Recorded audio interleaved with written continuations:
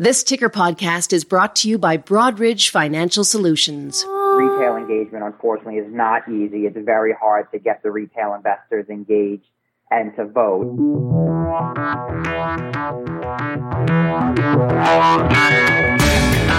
You're listening to the Ticker podcast from IR Magazine, a roundup of this week's leading stories and industry comment from the world of investor relations.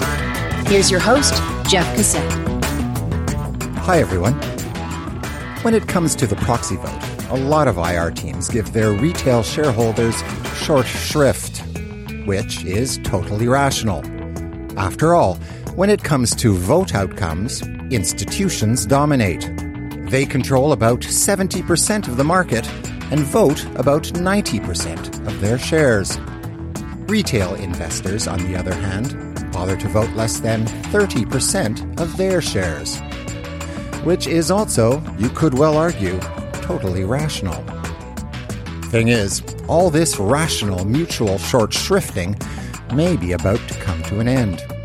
That's because retail investors' heretofore relatively puny proxy voice may soon get a lot louder.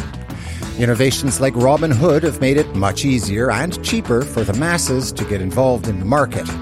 A massive uptick not gone unnoticed by those concerned with such things as proxy distribution costs. Meanwhile, moves are afoot to redistribute asset managers' current proxy power and reverse Trump administration restrictions on things like proxy access. The emerging zeitgeist presents a brand new communications challenge for many IROs. Fortunately, my guest today happens to know a thing or two about communicating with retail investors. For the past 6 years, Brandon Van Manen has been searching for ways to marry data analytics with digital communications. My team partners with corporate issuers in order to help them understand more about their shareholder ownership and how to best drive engagement within their retail shareholders. On this Ticker podcast, Broadridge's Vice President, Operations and Analytics, Brandon Van Manen, on data-driven, omni-channel retail engagement. But first, your IR News update. Investors are getting a bit antsy about the outlook for industrials companies. More than half of the buy-siders surveyed in the latest Corbin Advisors poll expect earnings to fall. Top concerns include ongoing supply chain issues and high inflation. Still, almost 7 in 10 expect strong demand levels in 2022. The former chairman and CEO of Swedish oil and gas firm Lundin Energy is facing charges of complicity in war crimes. Prosecutors say the company had asked the Sudanese government to secure a potential oil field, knowing all along this would mean seizing the area by force. The company says it did nothing wrong. Activists, including the heads of Greenpeace Germany, are suing Volkswagen. They're accusing the carmaker of failing to do its part to combat climate change. The claimants have given Volkswagen 8 weeks to consider their demands, which include ending production of internal combustion engine cars by 2030. And finally, new research suggests that ETF assets are on a trajectory to exceed $20 trillion before 2026. Consultancy ETFGI's latest report shows record inflows into globally listed ETFs and exchange-traded products, $1 trillion in the year's first 10 months. Turns out retail engagement is hard. You've got to find these people. You've got to get to know them. Then you've got to target them with some kind of compelling message. Or actually, a lot of compelling messages. Consistently. Anyway, let's dive into it. Here's Brandon Van Manen. On average, an issuer is about a 70-30 split between institutions and the retail population. Now, you have some issuers that are on the higher end of that, where they have, well over 30% of investors on the retail side. And those tend to be smaller companies, right? So it's not necessarily. A lot of your more brand and household names tend to have a higher ownership on the retail front. So most retail investors tend to invest in companies that they know and that they like, compared to institutions that are, they're basically, they're looking at the numbers and they're trying to invest where they think they're going to make the most money. It's a fundamentally different sort of approach. Yeah, exactly. Which is why when it comes to proxy voting, we like to say that the retail investors tend to vote with their feet, meaning that if a retail investor doesn't look favorably upon the company, they're likely not going to be a shareholder. They're just going to sell the stock. They're not going to hold on to it. As opposed to an institutional investor who, again, they're not buying because they like the company. So they will hold on to the stock even if they view the company unfavorably, and then they will vote unfavorably on different proposal matters based upon what's on the agenda. So it goes back to the fact that retail investors, while they don't typically vote at a high rate, when they do vote, they tend to vote favorably towards management. Mm-hmm. So that's where the real benefit to a corporate issuer is if you can drive engagement within those shareholders, the more of them we get to vote, typically the higher proposal favorability we see. So you have to get them, unlike institutions, you have to get them kind of emotionally invested in the company. Exactly. Okay. I want to turn back to retail voting behavior, but earlier you mentioned it's kind of an uphill battle to drive retail shareholder engagement. Can you describe that? Can you talk about that a bit? Why is that? I know why I don't vote when I get proxies, because it's kind of a hassle, and and that's what we hear from a lot of retail investors. It's either voting's too complicated, or I don't own enough shares to make a difference. And what we've been trying to do over the years as an industry is, one, make voting as simple as possible. And we have it down to now, for instance, if you get your proxy via email, within that email, you have a hyperlink. You simply click on that. It goes right into the voting site, and you can, vote in a matter of 3 clicks. Try to make it really simple and really easy. Oh. On the other pushback we get is I don't own enough shares, which, it's what I'll say is a single retail investor might not make a huge difference, but if you ban them all together, we have seen several campaigns where the voting on the retail front has ultimately been what has allowed management to pass on their proposals. So again, retail as an aggregated base can definitely have an impact. They're actually the biggest, I guess, in most cases, the biggest voting block, if you could imagine them as a monolith. And actually, so that's a great point. So measured by number of accounts, there are by far many, many more accounts on the retail side than there are institutionally. And over the past couple of years, we continue to see an increase in the number of retail accounts that are out there. In 2021, we actually hit the highest number of retail accounts that we've ever seen, and also the largest increase in retail accounts that we've seen in the past at least 10 years. Wow. What's interesting about that, so there was about a 39 to 40% increase in the retail accounts, but there was only about a 16% increase in the retail share amount.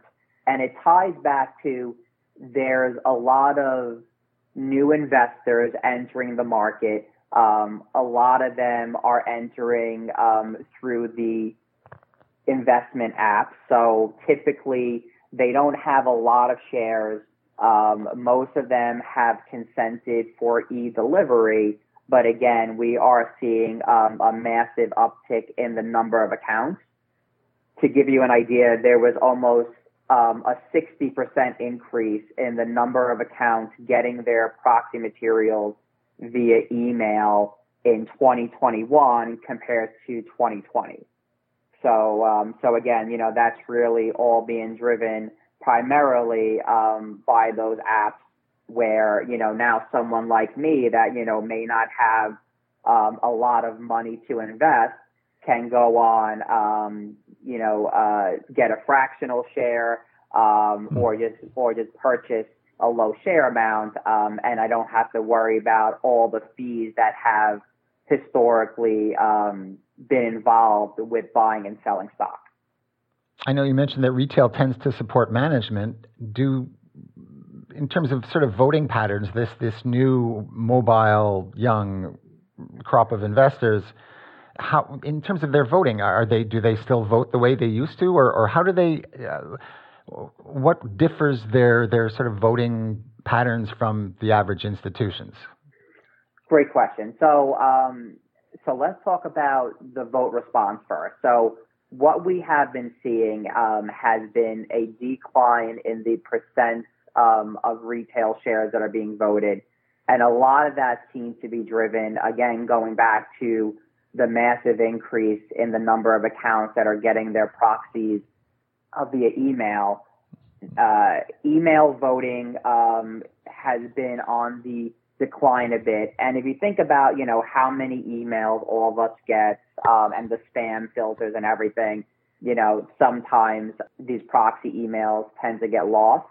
So, what we'll get to later in the conversation are different ways that an issuer can try to make their emails and their hard copies as effective as possible.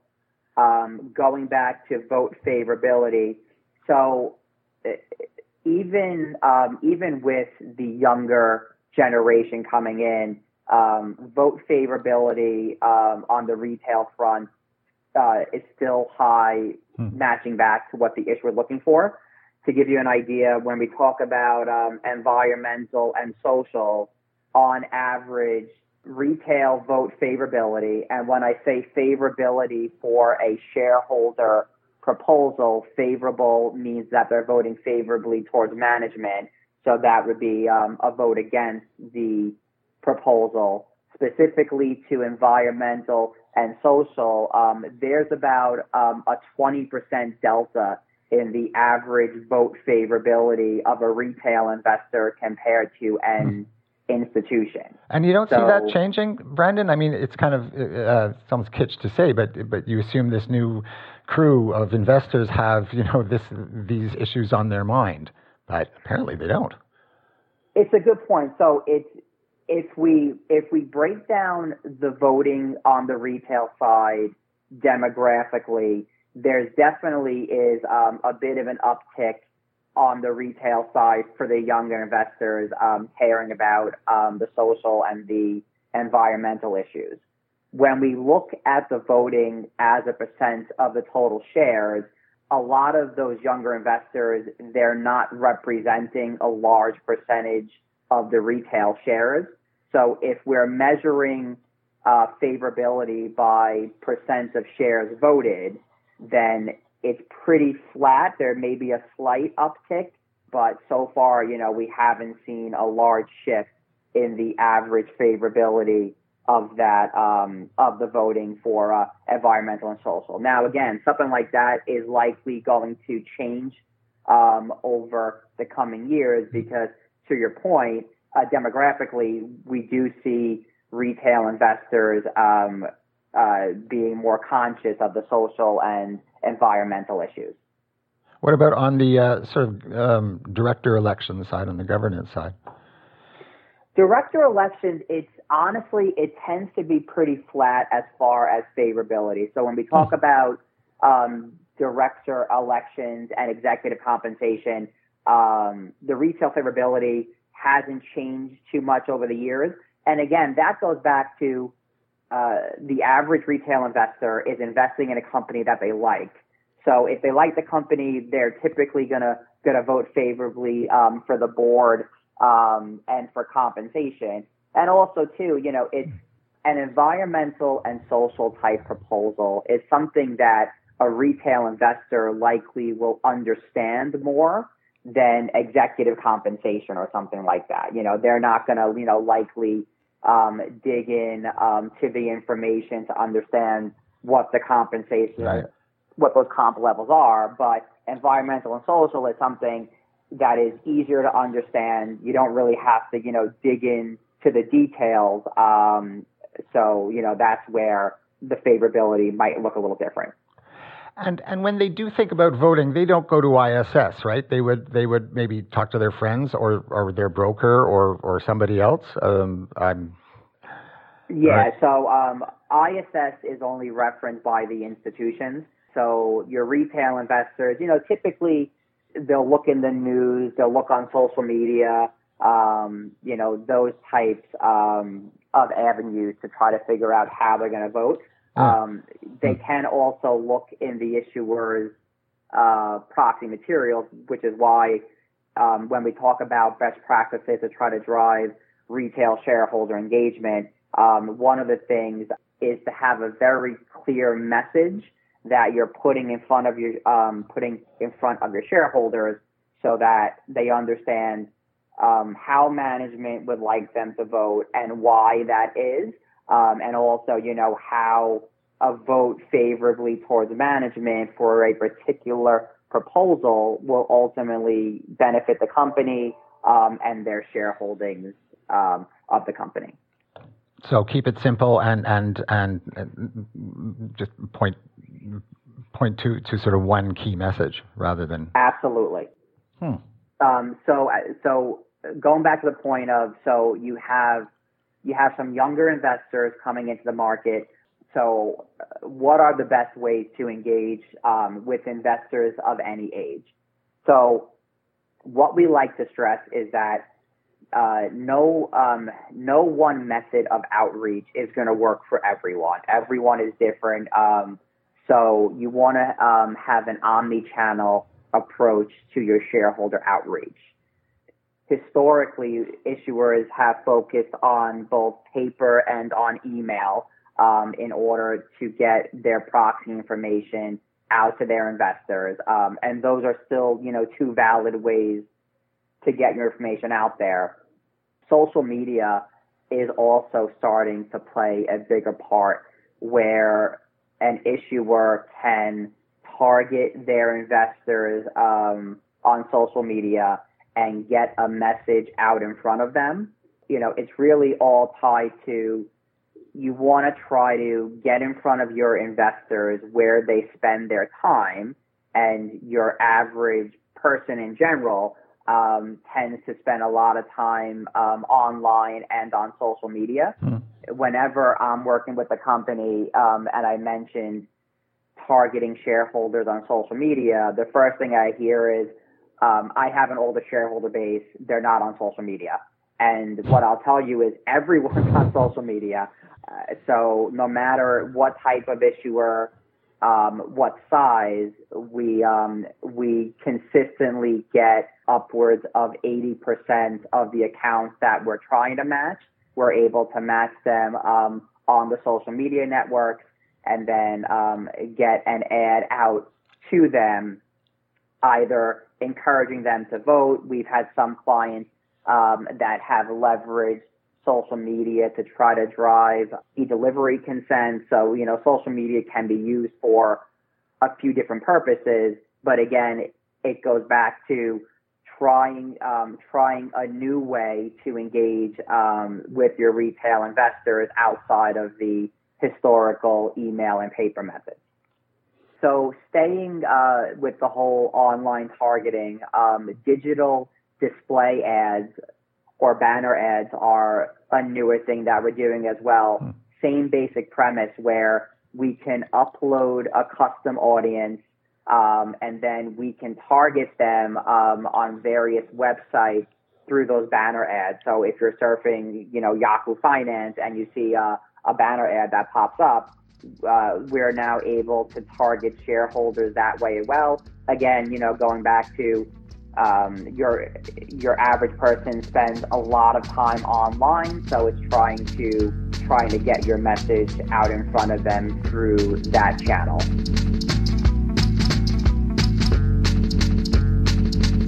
You're listening to the Ticker Podcast from IR Magazine, the sound of global investor relations.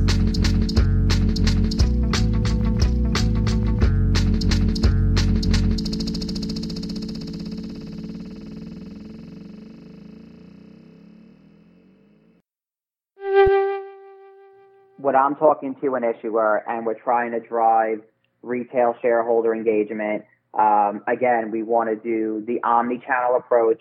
Try to use multiple methods to get our message out to a shareholder. We want to make sure that any message that gets out to them is clear, has some kind of call to action, so that the shareholder knows that an action is needed. For that, really what we're trying to do is we're trying to get the shareholder to open the package and not just throw it out, because unfortunately a lot of this stuff just goes right in the garbage. So if we can have a call to action that the shareholder sees right away, can we get that shareholder to take the first step and to open their email or their hard copy? And then finally, constant follow-up. So we have a lot of issuers that are doing multiple rounds of distributions out to their shareholders. A lot of shareholders won't take action with the first email or first package that they get. But what we've seen is that by us doing multiple follow-ups out to the unvoted population, every time that we do a follow-up out to that unvoted, someone that did not vote prior votes when they get that. So, constantly going out to the shareholders definitely seems to help as well. Obviously, from an issuer side, that's something that can get expensive really quick.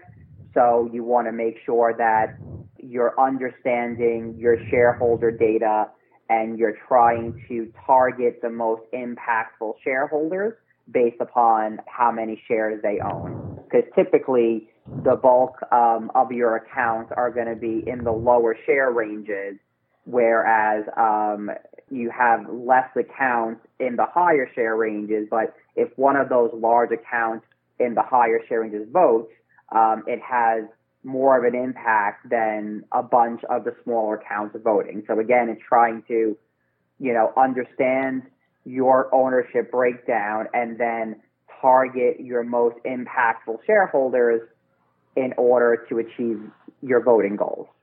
Well, that makes sense. You start with the biggest and then kind of go down the list from there. I guess in terms of actually convincing people, what kind of, can it really be tailored? Do you tailor for different zip codes or different, trading strategies or what do you use? We're talking about data. What sort of data aside from, how many shares somebody owns? It's a great question. So, the population can be bifurcated and then targeted differently. For instance, we have some issuers where we will target accounts that have a voting history different than accounts that don't have a voting history. So let's say that that Brandon Van Manen, I don't have a voting history. The issuer may want to have different messaging or target me differently than someone that votes every year. So yes, we can certainly break up the population and then try to message to different segments of shareholders differently. Let's say there is a market pullback. You're going to want to have established connections with your retail shareholders, especially in that kind of situation, which I predict might happen. Yeah.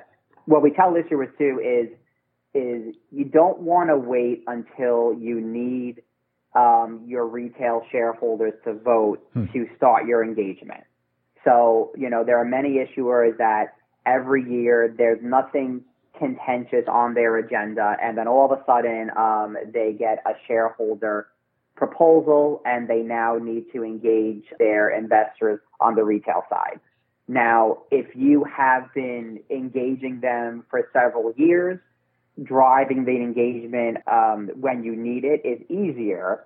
If you're now starting from zero and you have to, just drive the basic engagement, it's much harder to do. So issuers definitely have a heightened focus on their retail investors and are trying to do outreach outside of proxy in many cases. Again, maybe some kind of investor call that is just for the retail base or something like that. Again, it's trying to drive that engagement throughout the year and not just once a year when you need them to vote. What else would be sort of an off-season outreach example besides that? We've had some issuers that do emails and mailings outside of proxy. It could be about news on a new product, news on ESG practices that are going on, leveraging social media to try to drive engagement. It's tough because issuers are always going to be mindful of their budget. So, it's trying to be as economical as possible in order to drive that retail engagement. So again, things like social media tend to be a relatively low cost way for an issuer to connect with their shareholders. Okay.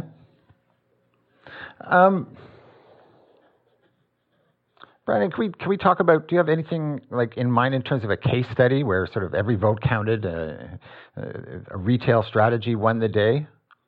Absolutely. So I can think recently in the past couple of months, I had an issuer that I was working with, highly retail owned, so above average, where they were trying to pass on a transaction. It was a merger, and they had a very short time frame between when the mailing went out and their meeting date.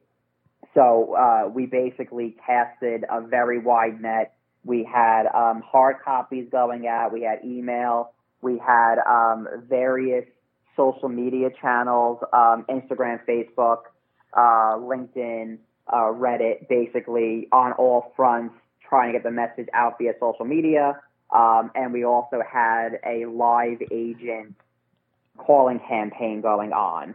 And that was something where towards the end of the campaign, as we were getting close to the meeting and we were close to getting the amount of shares that we needed voting, we were doing multiple rounds of emails out to unvoted shareholders on a daily basis. So again, really trying to drive home the retail vote response was needed, and ultimately they were able to get there. I think it was like a day or two prior to the meeting, but again, definitely would not have got there if it wasn't for pushing the message out on every channel possible and constantly going back out to that unvoted shareholder base in order to drive the importance of voting.